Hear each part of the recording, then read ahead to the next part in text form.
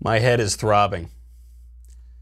I haven't felt this dehydrated since my bachelor party because it turns out that salty, delicious leftist tears are a diuretic, and I believe I overdid it a little bit yesterday. The left is very, very angry. They're tweeting all sorts of profanity at me, at other conservatives, Trump voters. They're hysterical. They're even more profane than usual because the new, slightly more originalist Supreme Court majority could deal a blow to the fake constitutional right to abortion. Well, to them I say, sticks and stones may break my bones, but we're going to overturn Roe v. Wade. Ha ha ha ha ha. We will analyze the probability of restoring constitutional governance. In other news, racist Democrats' racism finally starts to bite them back. And then I call out Matt Walsh's globalism. Finally, the mailbag. I'm Michael Knowles, and this is The Michael Knowles Show.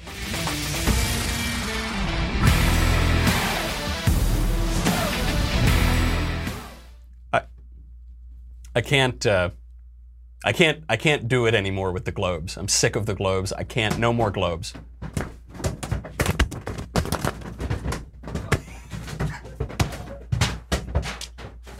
Matt Walsh is responsible for this. This is Matt Walsh's fault. Look, I'm not opposed to stupid shtick on my show. I actually love it. It makes up about 3/4 of my show. But I'm sick of the globes. I am not a globalist, okay? The globalism is a false song, and we're rid of it now because of this administration and President Trump. If you haven't seen the Matt Walsh show, who's responsible for just play the clip. And for good reason, because a globe, when you add a globe into the situation, it immediately makes everything classier and more professional and more intelligent. So even though I don't have a real studio or a real set, I do have the globe. And the point that I made was, well, yeah, the other guys at the Daily Wire, they've got a studio, they've got a set. They don't have a globe, though, do they? So who really has the most professional show at the Daily Wire? That was my argument anyway. But after the show, a lot of people informed me that actually Klavan does have a globe on his set. I never noticed it before, but I went back and I watched, and yeah, there is kind of off in the corner. It's not displayed prominently like my globe, but he does have a globe. So this is what I'm going to do. I didn't want to have to do this, but I'm going to add a second globe. And so now I have the most globes, both in terms of globe quantity and also total globage volume. And if it's really necessary for me to pull out the big guns, and I'm kind of hesitant here because I don't mean to show off, but if I really need to, I also have this, and I could do the entire show with this globe as well. And what would look more professional or more intelligent than that? Okay. But I won't yet, unless it's really necessary. So, look, like usual, I'm watching the Matt Walsh show, and I found this argument sort of convincing because I'll tune into the Matt Walsh show. Whenever I can't just talk to Paul Bois, I will tune into his doppelganger, Matt Walsh, and I will hear exactly the same voice and the same, points of view, but with more globes. So I thought this was kind of compelling. I mean, I've been into a lot of sort of pretentious homes and offices, and they have nice globes and everything. So, but then there was something about the globes that I didn't want to be outdone. I added the globes to my set. There was something I didn't like about them. I realized what it was. Do you know what this looks like? Yeah, it looks like a soccer ball. That's what it looks like.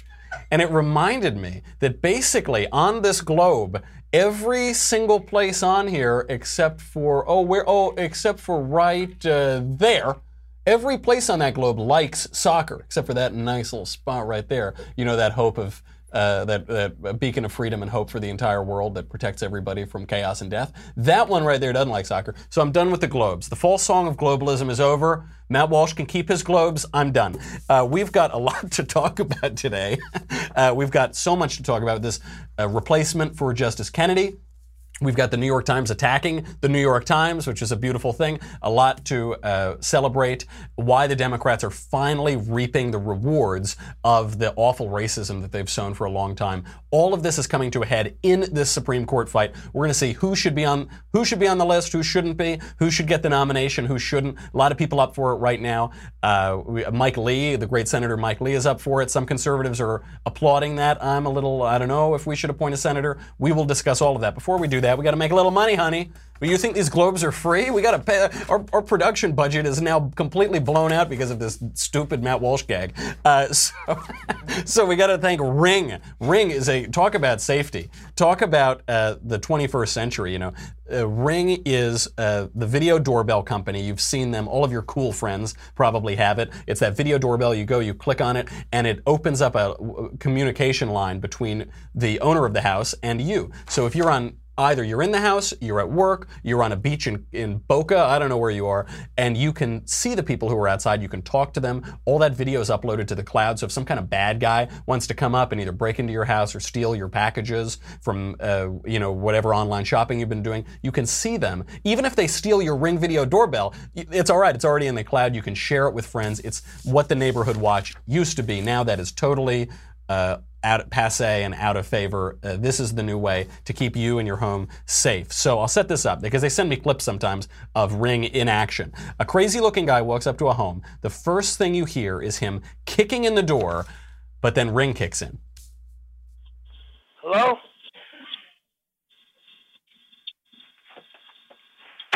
Hey! Are Stop you that. okay? Leave my house or I'm calling the police. Okay, what you need to do... Hey, Tim, leave my house. Stop now or I'm calling the police. why would you tell me that? Because you're trying to push my door in. Leave now. I'm about to smash what's in there. I'm calling the police. Okay, I am the police. Something tells me that guy's not the police. The police usually, that guy had about 30% of his teeth. I think the police have a higher tooth retention average. So anyway, it's really good. I mean, I'm joking about it. It really is indispensable technology. I love mine. Seriously, all of my friends who have bought houses use this technology. It's so good, and it's so inexpensive. When you think Neighborhood Watch used to take up so much time, it wasn't that effective, so, time is money, this is really, really inexpensive. Thieves just can't hide with Ring. Stop crime before it happens and help make your neighborhood safer with Ring. Right now, you can save up to $150 on a Ring security kit at ring.com/Knowles, Knowles. That is a huge discount on extremely reasonably priced technology to begin with. Go to ring.com/Knowles, Knowles, $150 off when you go to ring.com/Knowles. I really, really like mine, and I just feel safer with it, and you should too. It's a wonderful piece of technology. Okay. Let's get to it. Before we get to the court and the real decisions here over who's going to replace Justice Kennedy, I've got to mention this. I had to double down on my hangover because now New York Times editors are admitting that their paper is just pure garbage. So Jill Abramson, former editor of the New York Times, she tweets out, she says, "It kind of pisses me off that the New York Times is still asking who is Ocasio-Cortez." That was the socialist who won the Congress primary in Queens the other night. "When it should have covered her campaign. Missing her rise is akin to not seeing Trump's win coming in 2016, which, by the way, is obviously a dig at the New York Times because the New York Times didn't see Trump's win coming. They didn't think it was even possible that Trump would win in 2016. They're lashing out at this. And it confirms something that we've been talking about for a long time.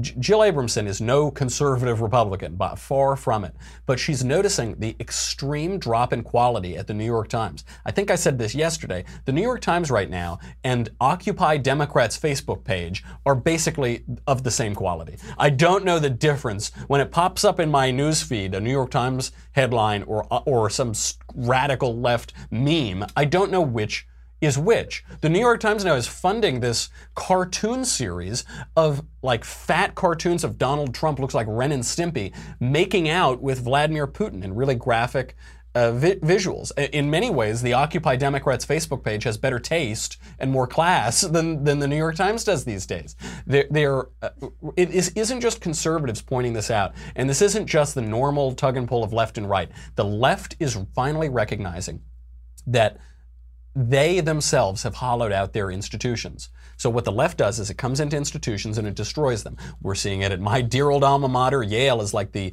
prime example at the universities. The left goes into universities, destroys them. It did this to all of the mainstream media outlets. And even the New York Times, it is recognizing that that happened to itself. It is a shadow of what it once was. It doesn't do it doesn't serve its function in politics and society that it used to. But don't take my word for it. Take Jill Abramson's word for it. So now this will play in a little later with this court fight. Let's get to the court. The left is so angsty right now. They're so upset about Kennedy. Who is going to replace Kennedy? Before we get into that, I do have to point out a little conspiracy theory of mine. It was one of the best memes that was going on around Twitter yesterday. So Mitch McConnell is key here, right? Mitch McConnell is the key. A couple nights ago, a group of protesters came up to Mitch McConnell and his wife, another administration official, and they started heckling him and yelling. And Mitch McConnell's wife told them, "Stop messing with my husband." Here's the clip. Why did you leave my husband alone? I'm not trying to disrespect you, but why is he separating from me? He's not. I'm not trying to Back up. I'm not trying to disrespect you. He's separating from me. He's separating from me. You just How does he sleep at night? How does he sleep at night? It is not a legal assignment. How does he sleep at night? It is not a legal assignment. So the next day, after a bunch of lefty protesters harass Mitch McConnell and his wife, the swing vote on the Supreme Court retires and Trump is going to appoint an originalist. That Cocaine Mitch, baby. That you don't mess with Cocaine Mitch. That's where he got, Don Blankenship was that guy. He was running sort of against Mitch McConnell. He was running this campaign against Senate leadership and against Mitch. He called him Cocaine Mitch. And then when that guy lost, Mitch put a picture of himself as Pablo Escobar. And he said, "Thanks for playing." This guy, man, don't mess with Mitch McConnell.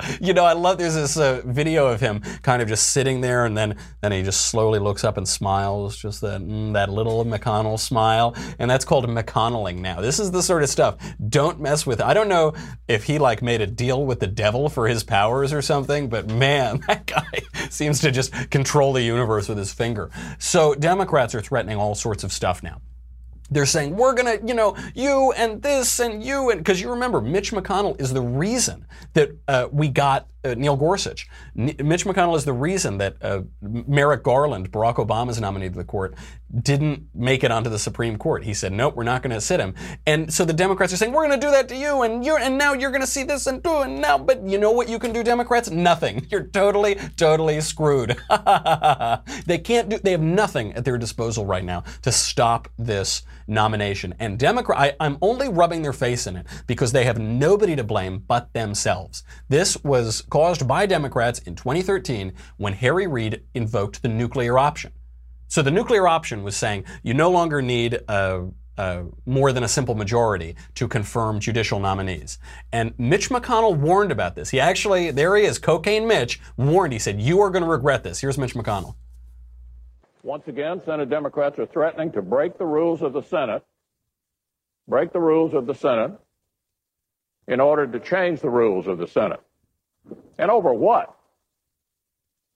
Over what? Over a court that doesn't even have enough work to do? The majority leader promised, over and over again, that he wouldn't break the rules of the Senate in order to change them. If you want to play games, set yet another precedent that you'll no doubt come to regret. Say to my friends on the other side of the aisle, you'll regret this, and you may regret it a lot sooner than you think. He's sitting there like Tony Soprano or something, I think you're going to regret this. If it was me, I wouldn't do it. I wouldn't do it, Harry. I don't think. And so what they did, Harry Reid pushes the nuclear option, and that made it such that you only need a simple majority to get through judicial nominees, except for the Supreme Court. This didn't include the Supreme Court. But of course, at this point, after he's gone to the nuclear option, it's now up to Merrick Garland, and Harry Reid no longer has control of the Senate. What is Mitch McConnell going to do? Mitch McConnell, now the leader of the Senate, he totally railroads Merrick Garland. He says, we're not going to do it. It's an election year, and you can't make us do it. So now we've got this, we still have the majority in the Senate. And I got to tell you something. They're saying it's going to be really hard to get Trump's nominee through because Susan Collins and other left-wing Republicans are going to stop it. Liberal Republicans, squishes. They don't want an originalist judge. I don't know about that. There are a lot of Democrats who are in states with a lot of Trump voters, and Trump is very popular right now, and his policies are very, very popular right now. I'm not so sure that they'll be able to railroad him on a party line vote. What about Joe Manchin? Joe Manchin in West Virginia. Is he really reliable to not support Trump's nominee? Joe Manchin needs those Trump voters. Claire McCaskill in Missouri, John Tester, Montana. They're in a really tough spot. So it's true, we've got to deal with Susan Collins and our squishes, but what about their guys? I don't know. Trump is very popular right now. By the way, he's like, we're talking about almost record levels of popularity. There's a new study out from Harvard, Capps, and Harris. Trump's approval rating is at 47%. This is up 2 points from last month. So think about what's been happening in the last month. In the last month, the mainstream media shows pictures of babies crying. They're totally made up pictures, by the way. But, babies being ripped from their mother, utter fiction. And they put it on the cover of the Time magazine with Photoshop. And, it's so awful and isn't that terrible? And what happens to Trump's popularity? It ticks up 2 points. And that, by the way, it's not like it went up with the Republicans a lot and down a little bit with the Democrats. It went up 6 points among Republican voters. It went up 3 points among Democrat voters. And it went up 10 points among Hispanics. So you would think this is the moment, we're going to demagogue. Democrats are going to make this all about race and blah, blah, blah. It's going to kill them with the Hispanic vote. It went up 10 points. So what are these guys going to do, these Senate Democrats? Are they really going to say, no Trump, we're going to obstruct the whole way? Okay, good. Enjoy your re-election campaigns, guys. Good. Keep that up. That'll probably work. And this poll also showed 59% of Americans approve Donald Trump's handling of North Korea, and 75% approve the Kim meeting. 3/4 of Americans approve him meeting with Kim Jong-un. So, okay, guys, run against Trump, obstruct Donald Trump, be my guest. See how that works out for you. The left is furious about this position they're in. Not just the retirement of Kennedy, not just that we're going to get another originalist on the court. They're furious because they can't do anything about it. Here's Chris Matthews. Well, I don't think we're looking at the fresher history here of this 5-4 court. Of course, as John Meacham just mentioned, they were the ones who threw the election, took it out of the hands of the Supreme Court down in Florida and gave it to George W. Bush. And then, of course, they gave the gun people what they wanted in the Heller decision. Then they gave the money people the decision they wanted in the Citizens United. And then, of course, just yesterday, they gave the anti-immigrant people what this Supreme Court, this 5-4 court has been pro-Republican, pro-gun, pro-money, and against immigration, anti-immigrant, if you will. And I think the Democrats, as I said a few moments ago, have to fight this tooth and nail. They have to use every process opportunity they have to stop this until next year when we have a new Senate. We don't know whether next year's Senate will be Republican or Democratic dominated. But to give this to the Republicans when they control this Senate, basically 51 or 50 to 49, really, with John McCain perhaps not voting again, to give them this last chance to pack the court 5-4 again, hard conservative. I say this, the base will attack the leadership for this if they allow it to happen, and they should, because this is time for vengeance for what happened 2 years ago. And if they don't wreak the vengeance now, with 4.5 months to go before the election, they will not look very strong to their base, and I think they'll be under attack. Vengeance. That is the left-wing agenda right now. Because listen to how he talks. Well, first of all, it's very hard because he just kind of mumbles and makes up. He goes, the immigrant people and the money people and the blah, blah, blah. No, this court has ruled in favor of the Constitution. Usually, it's ruled in favor of the Constitution. It's ruled in favor of the gun advocates. Right, because the Constitution is a gun advocate. The Constitution protects your individual right to keep and bear arms. It's ruled in favor of being able to donate money to political candidates. Right, because the First Amendment allows you to donate money to political candidates because you have free political speech. Yeah, of course. Duh. But they're as I said yesterday, they're kind of coming clean here, right? They're saying, we oppose the Constitution. He says that the court is anti-immigrant. It's not anti-immigrant. It's pro-Constitution. The Constitution allows the legislature to legislate and the executive to execute those laws. So they're being honest. They're saying we're anti-Constitution. You're right. The left base is anti-Constitution, anti-American, and he says the base is going to be really angry if the Democrats don't try to shut this down. Yeah, they will. But you know who's really unpopular in America right now? The Democrat base. The left, that far left base, which is holding the Democrat Party hostage, is very unpopular. So good, do it. Put them on display. Put them all over TV. That's great. Can't wait to see in November. That's a great idea. Other Democrats are pretty upset about this too. U.S. Rep. Brendan Boyle said, quote, "The GOP theft of a Supreme Court seat by blocking Merrick Garland is possibly the single most consequential political act of this decade." It is the most consequential political act, by the way. It's not a theft, of course. We'll get to that in a second. But Mitch McConnell was asked about this. He said, you know, what in your career? Mitch McConnell's been in government since I think 1628. In your career, what's the most important thing you've ever done? He said, holding up the nomination of Merrick Garland is the most consequential act of my career. And that's absolutely true, because we got to give this guy credit for it. He made it such that the conservative base was ready and raring to go to elect President Trump, to deal, you know, maybe some people were skeptical of him. He didn't have much of a political record, but they went because it so mattered. Plus it gave us this court, which has given us wonderful pro-Constitution, pro-American decisions on free speech, religious liberty, on life. I mean, really, really good stuff, poised to be another one. You know, if the conservatives who didn't want to vote for Trump had gotten their way, we'd have 2 justices right now. We'd have a 6-3 left-wing majority on the court. What would happen to your gun rights? Well, we know Hillary Clinton told us they'd go away. What would happen to your First Amendment rights? Hillary Clinton told us they'd go away. The left, I mean, and by the way, the left isn't even hiding this anymore. Op-ed after op-ed, politician after politician saying we need to censor speech. This is a great win, and we got to thank Mitch for that. But to call it theft, they're saying he stole it. It was unfair. He stole it. It's theft. I wonder where Mitch McConnell got that idea from. I threatened you. I told you I would play this clip. Take it away, Joe Biden. It is my view that if a Supreme Court justice resigns tomorrow or within the next several weeks, or resigns at the end of the summer, President Bush should consider following the practice of a majority of his predecessors and not name a nominee until after the November election is completed. Ooh, that's awkward, isn't it? The once and future candidate. He's going to run again, by the way. Joe Biden, someone asked him, I said, are you going to run for president in 2020? And he said, I really don't want to. I really don't want to. I've seen how terrible it is. You don't want to. You've been running for president since the 80s. Of course you are. Are you kidding me? That's the job you've held in your life, is trying to be president. Oh, I don't want to. That's what disingenuous politicians who have run for office, who have already run for president multiple times, they say, I don't want to. Of course you want to. You've just said you want to. You've wanted to for 30 years. Yeah. So, but it's a little awkward because that guy is the one who created the premise for Mitch McConnell to hold up that nomination. Now look, obviously this is just politics. If you have the ability to stop that nomination, if you have the political capital to do it and get your guy in, you're going to do that. That's just politics. Now the left is trying to use this. They're trying to flip it right and say, oh, well, we've got an election coming up. It's a midterm election. It's not a presidential election, but whatever.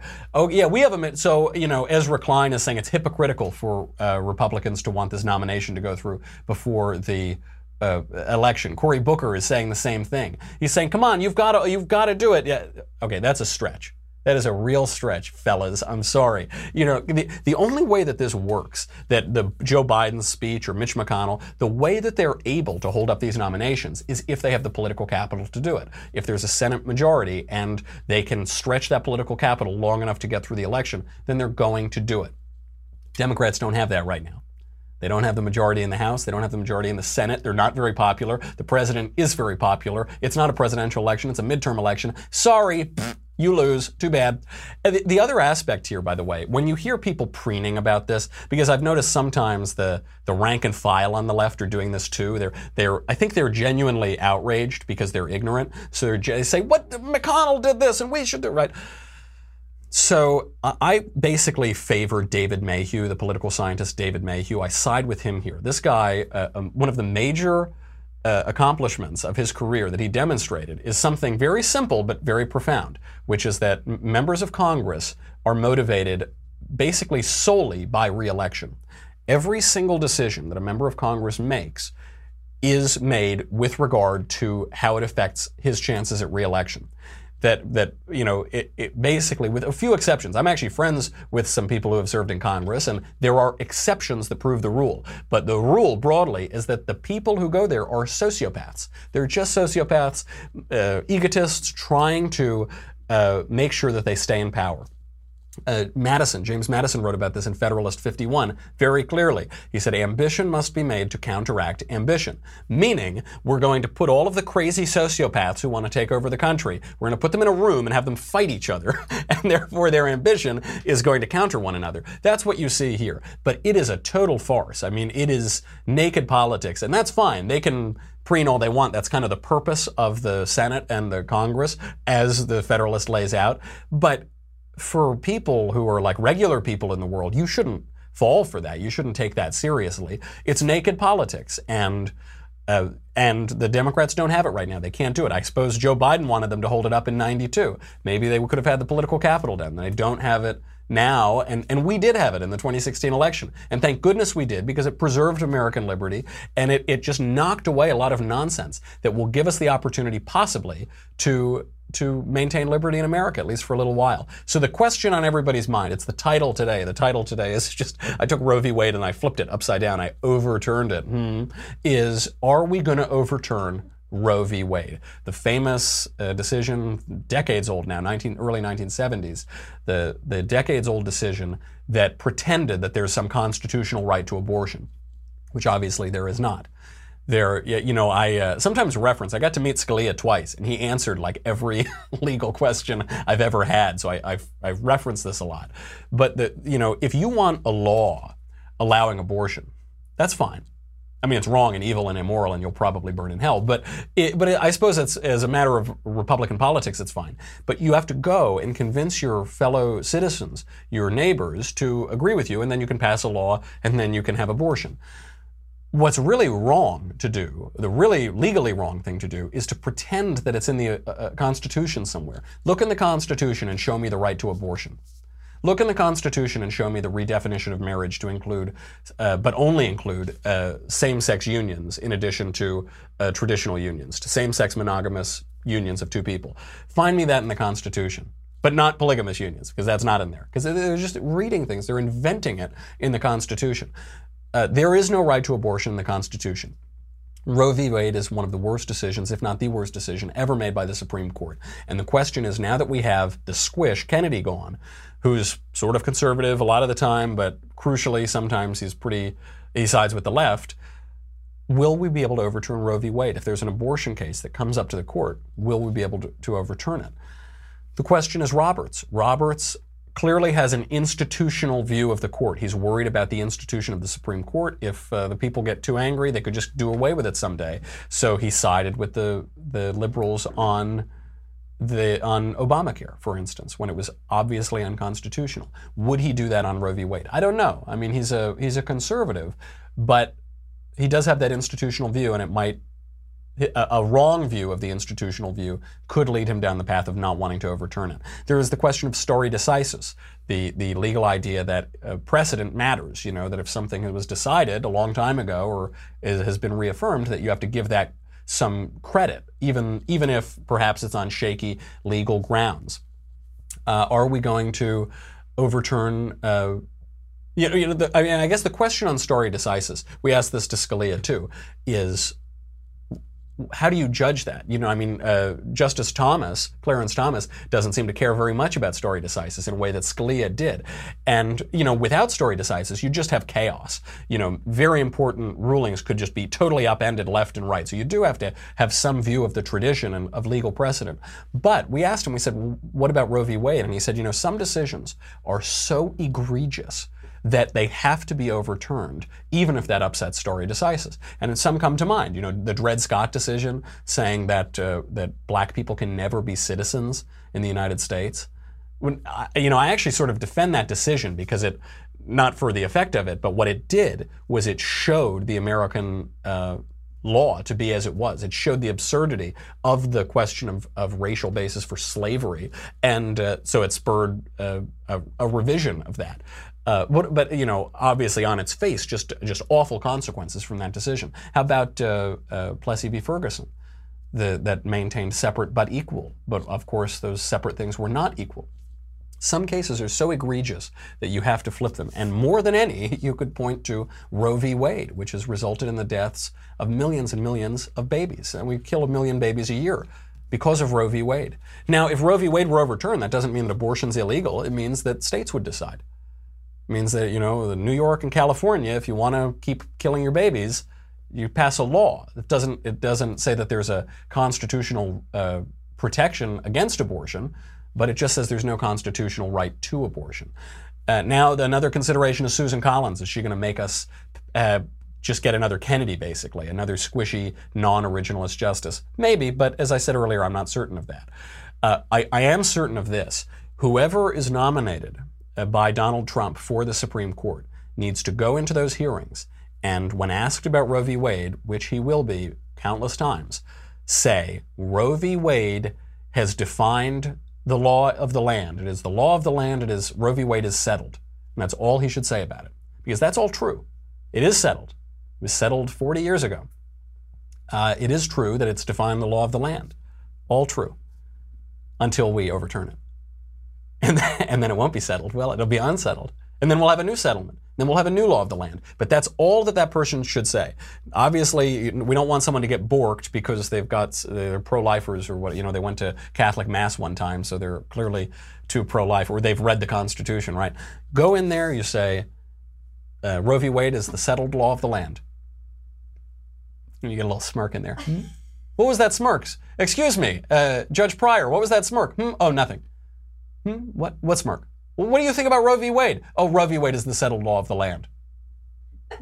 I saw that again. No, you didn't see anything. That's what we need to do. So the question is, before we get to the mailbag now, who should we get? There are good judges on the short list. I'm not going to pretend that I know everything about all these judges at all, but I will talk about the ones who are getting a lot of discussion in the mainstream media. Mike Lee, terrific senator, very conservative, one of the best members of the U.S. Senate, a terrific politician in America. I don't know that he should go to the Supreme Court.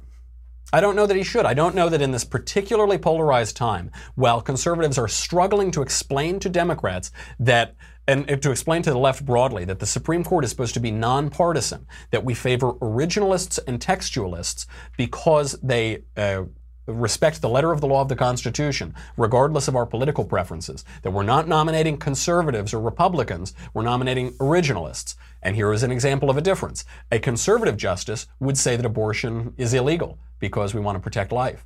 An originalist justice would say there's no protection, there's no right to an abortion. Doesn't mean that abortion is necessarily illegal then, does it? There are laws against murder. You need a law against abortion. That would be a difference between that kind of jurisprudence.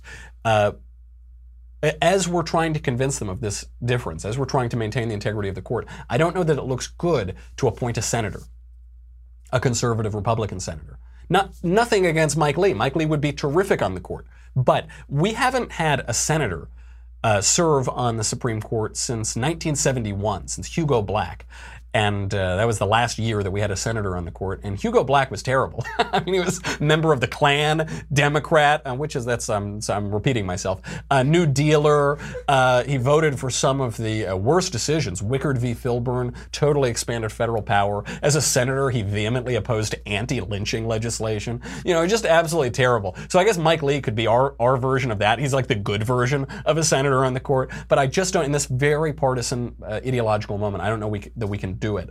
Obviously, William Howard Taft was both president and chief justice of the court. He was president first and then until 1913, and then he was chief justice for the 1920s, basically.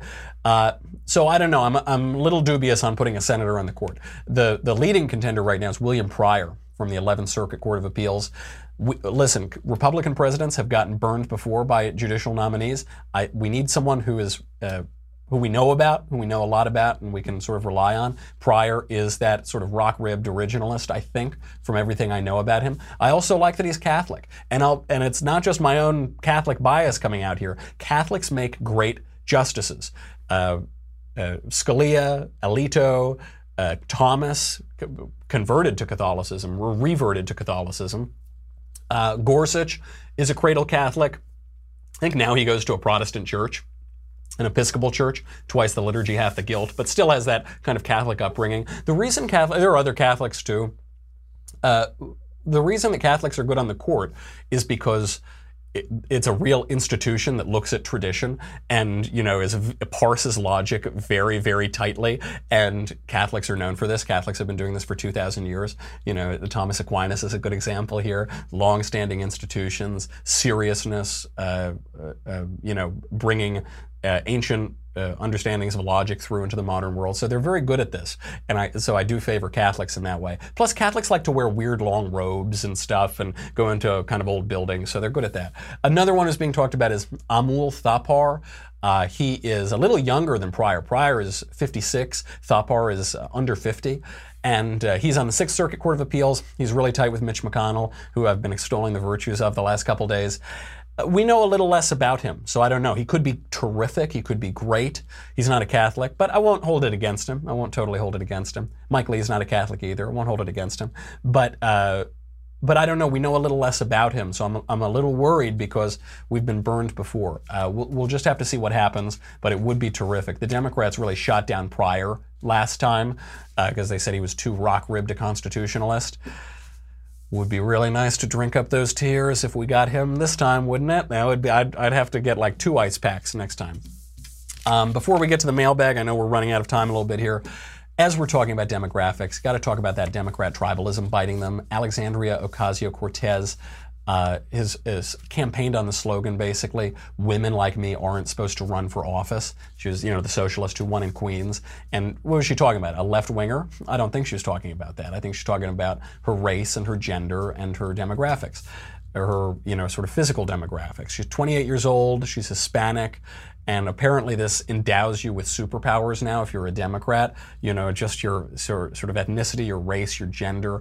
We saw this with Sotomayor, speaking of the court. When Sonia Sotomayor was nominated by Obama, she said, you need a wise Latina woman on the court. As though, Antonin Scalia says you need someone who understands the Constitution, and Sotomayor says you need a wise Latina woman. Yeah, okay. But what's great about this, we're seeing this in a lot of races around the country, not just in Queens, at the Catskills. This guy, Antonio Delgado, who's this Harvard and Oxford grad. He's a black candidate. He beat out 6 white Democrat candidates recently. Maryland Democrats nominated Ben Jealous for governor. 151 women so far in this cycle have won House Democrat primaries. That's twice as many as at this point in 2016. What that's showing us is that they're really digging into this racial and gender intersectionality. We're gonna now look. Some of these people are good candidates. The Harvard Oxford guy is obviously credentialed and qualified, but it does seem that there's a real uptick in those considerations, and it shows the end of. I think in some ways the end of the Democrat Party, because they're saying we're going to privilege race and gender. People who aren't white men, we're going to privilege that over other characteristics such as ideology. It doesn't seem like that race in the Catskills doesn't look like ideology played much of a role in it.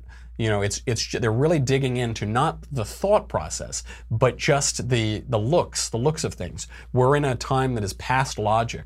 We talked about after World War I, this breakdown of logic and sense and art, and now we're in this just like grunting tribalism, and the Democrats are digging in more than anybody. It looks like it's going to bite them though, because that's not a serious and logical way to make decisions. You want to pick a candidate not because of the color of their skin, but because of the content of their character and their logic and their platform on what they're going to run on. So we'll see. I can't imagine it's going to help them. We got to get to the mailbag. Before I get to that, I've got to say goodbye to Facebook and YouTube in the last minutes here. Go over to dailywire.com. $10 a month, $100 for an annual membership. You get me, you get the Andrew Klavan Show, you get the Ben Shapiro Show. You get to ask questions in the mailbag. By the way, we've got a great Daily Wire backstage coming up. That is going to be on July 2nd, I think.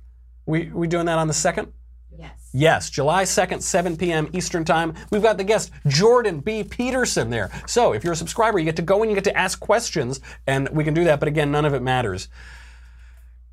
Look, you're going to get a hangover, so make sure you drink a lot of water over the next couple weeks, but you need this vessel. Otherwise you're going to drown. Go get the Leftist Tears Tumbler, dailywire.com. We'll be right back with the mailbag.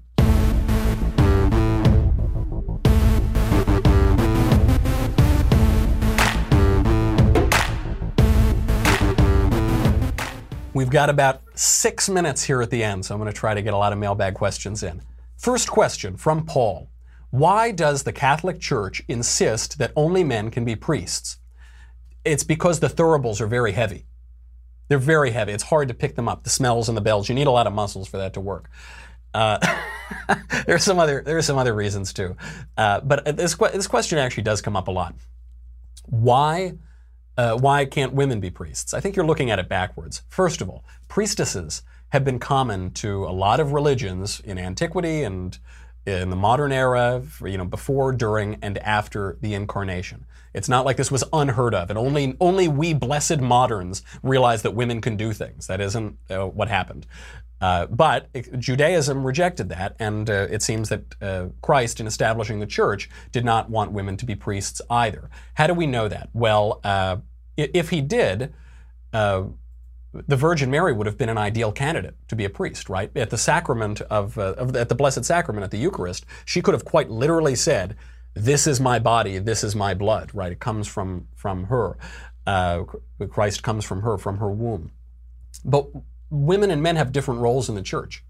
Doesn't mean that women are lesser. You'll remember, who were the first people to spread the gospel of the resurrection? It was women. Women realized that Christ was resurrected. But are they given a teaching function in the church? No. We know that from St. Paul's epistles, from 1 Corinthians, from 1 Timothy. They have different functions. We have nuns, we have priests. We have, and women teach in Catholic schools. It's not like they can't teach ever, but in the church there is a different role to them. Of the apostles are men. The apostles, there are plenty of female disciples of Jesus who are very close to him. And the closest to Jesus is his mother, obviously a woman. When Judas betrayed Christ and in Acts the apostles elected a new apostle, which was just where we get apostolic succession from, it was men. And I think there's a reason for that. If you ask the question, well, why can't women? I think you're looking at it from different ways. When you're a priest, you're serving the church and you're serving the bridegroom of the church, Christ. It is a service. It's something you do. It's not about the personal will and showing off and having a flashy title or something. It's about service. And so if you're saying, well, I want that glory, you're doing it wrong. In the 1970s, the Church of England started to ordain women priests. It was the beginning of the end of the Church of England. I don't know if anybody goes there anymore. It's like a husk of a husk now, and there was a big split. There was a lot of Anglo-Catholicism that came out of that. The reason that women aren't priests in the church is that women aren't priests in the church. And if someone is really enraged by this, it probably says more about you than about the church, and maybe you'll have to think where that rage comes from. From Alicia. Hi, Mikey. Hey, Alicia.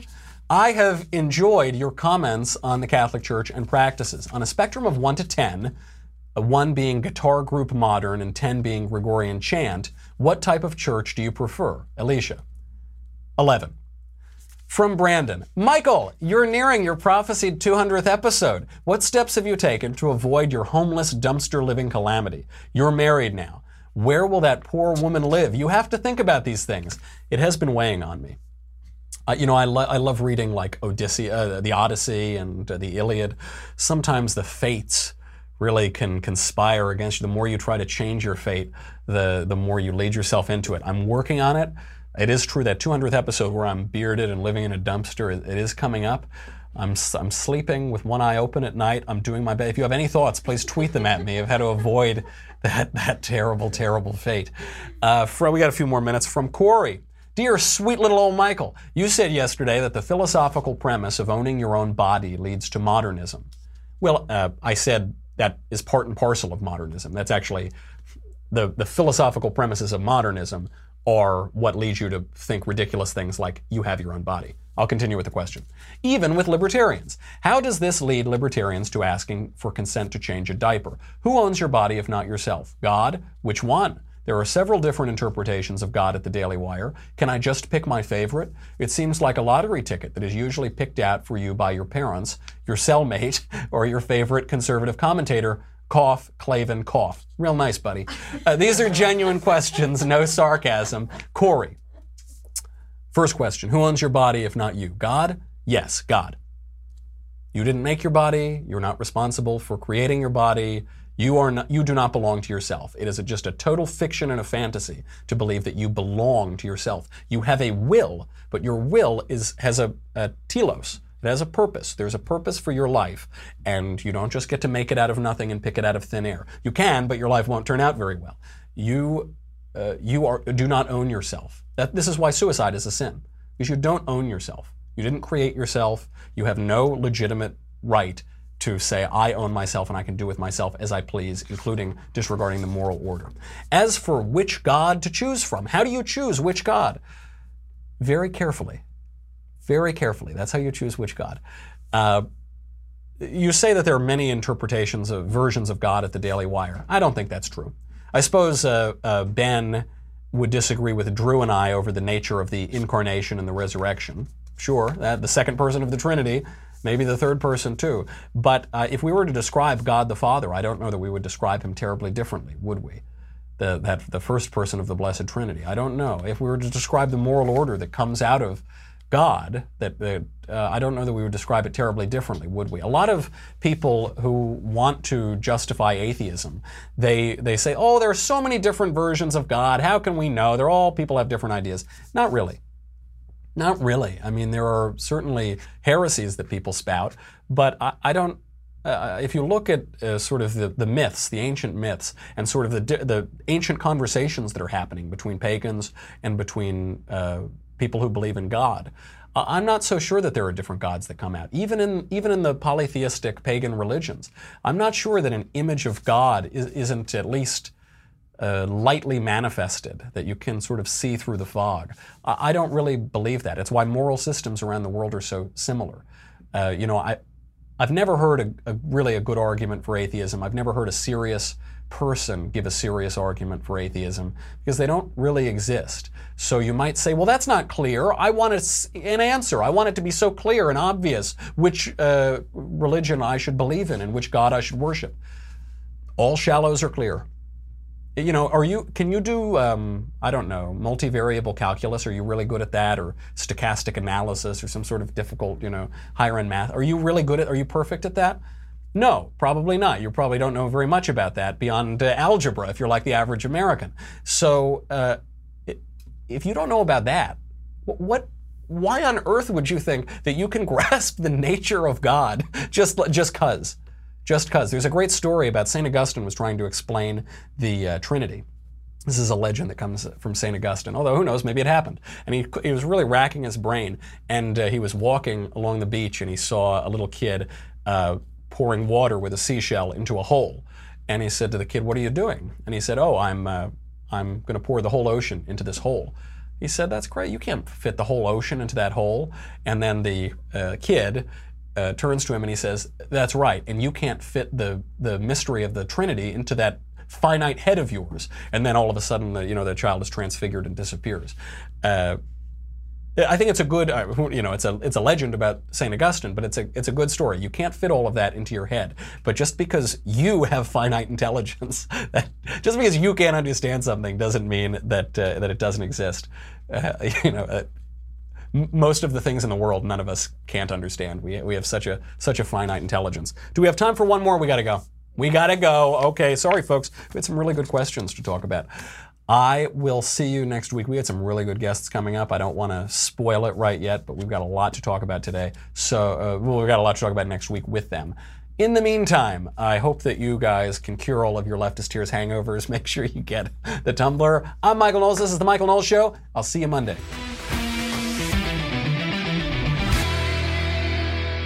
The Michael Knowles Show is produced by Senia Villarreal, executive producer Jeremy Boring, senior producer Jonathan Hay, our supervising producer Mathis Glover, and our technical producer is Austin Stevens, edited by Jim Nickel. Audio is mixed by Mike Coromina. Hair and makeup is by Jesua Olvera. The Michael Knowles Show is a Daily Wire Forward Publishing production. Copyright Forward Publishing 2018.